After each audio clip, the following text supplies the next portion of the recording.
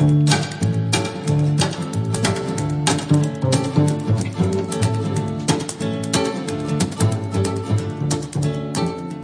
sit by the fountain at Citrus Plaza, creatively bored. The unusually warm December sun reaches to embrace me, and I consent. A chai latte keeps me company on the table. I actually don't want it. I just need something to anchor me to the table, since my mind refuses to sit. It prefers to exercise its particular expertise in exploring anything but the task at hand. The plaza playing tinny Christmas music only encourages it. Why do we insist on filling silent spaces with our noise? Activity surrounds me. Cars pass by, navigating the parking lot's obstacle course of pedestrians. Some progress timidly, others arrogantly. Some rumble and rattle with loud music. Others squeak and screech with age. Some glitter with the feigned status of their driver. Others discourage a second thought. A diversity of people walk from their cars toward the shops. Some look like they know the magical charm that turns money into well-fitted clothes. But many don't. I wonder if they lack the money or the charm.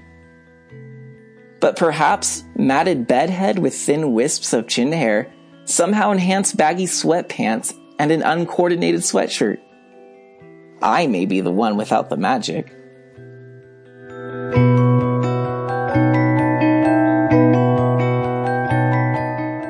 Many walk with that distinct slouch where 90% of the body arches toward the phone, their hand raised barely past their belly button, while the remaining 10% actually works at walking, which leaves 0% for paying attention. But some walk upright, paying attention to the people and objects around them, although I suspect they have merchandise on their mind, not the people around them. Many enter an unassuming storefront where the name of a prominent wireless provider hangs over its doors. I cannot help but think of my oversized bill when I see it. Perhaps I'm morbid, but I also cannot help but imagine the customers as sheep led to the slaughter as they open the doors and enter. Oh, star of wonder, star of night, star with royal beauty bright. The inside resembles something of a cave stocked with treasure. An employee asks these brave explorers what they need as they come in. His beard reminds me of the stories where dwarves often mine and fill their mountain dwellings with gems. Little do these explorers know that this treasure belongs to a dragon. A greedy dragon, as all such beasts are. They don't take kindly to people touching their gold.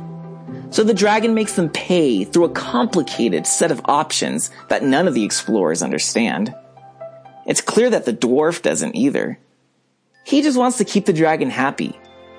And the explorers just want to run off with their rubies. It's a delicate balance that no one wants to throw off.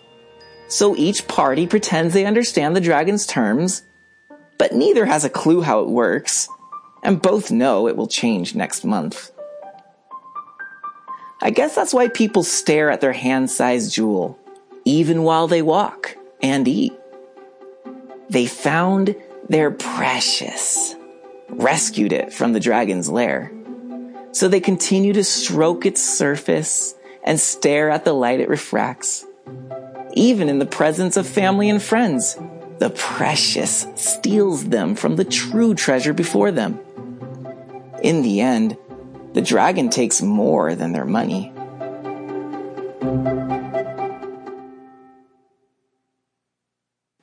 Around me, people chat, eat, and stare at their phones as if attempting to divine the future in them.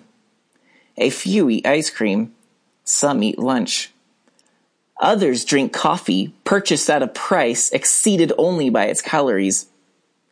The Christmas music still carols over an otherwise quiet afternoon.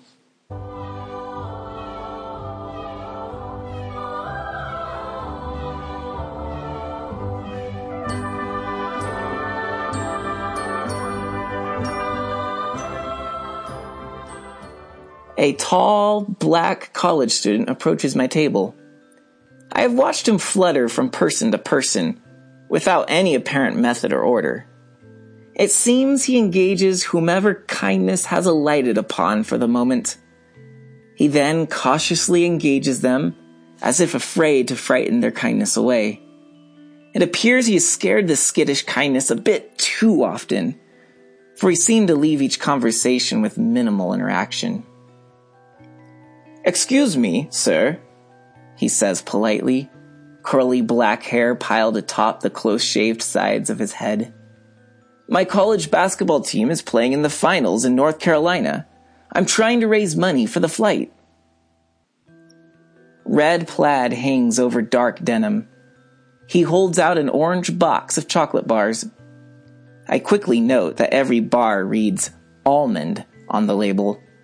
I'm not terribly fond of nuts in my chocolate. But I am touched by his effort to play basketball, and I want to help. He seeks experience. He wants to compete, to produce. Everyone I've seen today only wants to consume.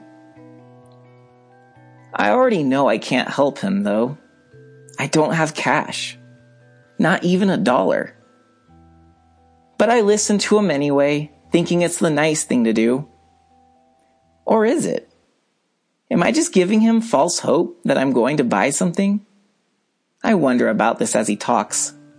When he finishes, I smile and tell him how much I want to help him, as I put on an act of checking my wallet and then a couple pockets in my book bag for the $3 I know I don't have.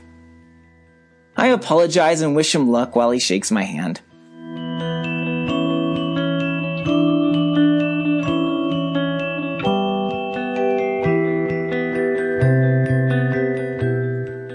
Poor boy. All he wants is a few dollars to play basketball. Meanwhile, dozens of people continue to stream past, bellies full of food and ears full of Christmas music, romanticizing our spending addiction overhead. Every person here has plenty of disposable income. Definitely $3 worth. I can't help but wonder why we make students like him hustle so hard for money. Is it because he's black? Do we secretly envy helping another do something no one has helped us do? Is it because he is a stranger and considered out of our area of concern? Are we so frantic making unneeded wish lists come true, we feel harassed by the simple request of a boy with chocolate? Or are cash-carrying people this rare today? Which makes me rethink my entire day. Why don't I have cash on me? Because I don't need it. I never have a reason to use it. When I woke up this morning, I fed my hunger and nourished my desire for caffeine. Then I showered my cold body, brushed my browning teeth, and combed my messy hair. I left the house with a destination and purpose. I prepared myself for today. But I did not prepare my day for others. Which is why I don't have cash. I don't need it. Why did it never cross my mind that somebody else might need it? Would it hurt me to carry a few ones for them, even if not for myself? Christmas is here, bringing good cheer to young and old, meek and bold. Ding dong, that is the song with joyful ring, all caroling. One seems to hear words of good cheer from everywhere, filling the air. Oh, how they pound, raising the sound, all here and there, telling the tale. Christmas celebrates giving. The holiday spirit praises generosity. We know this. We aim to live this. But we go about it the wrong way. Christmas is not about buying stuff for others, but about giving ourselves to others. The greatest gifts are not what we buy and wrap, but what we bring unwrapped. What the world needs is not more merchandise. The world needs more servants.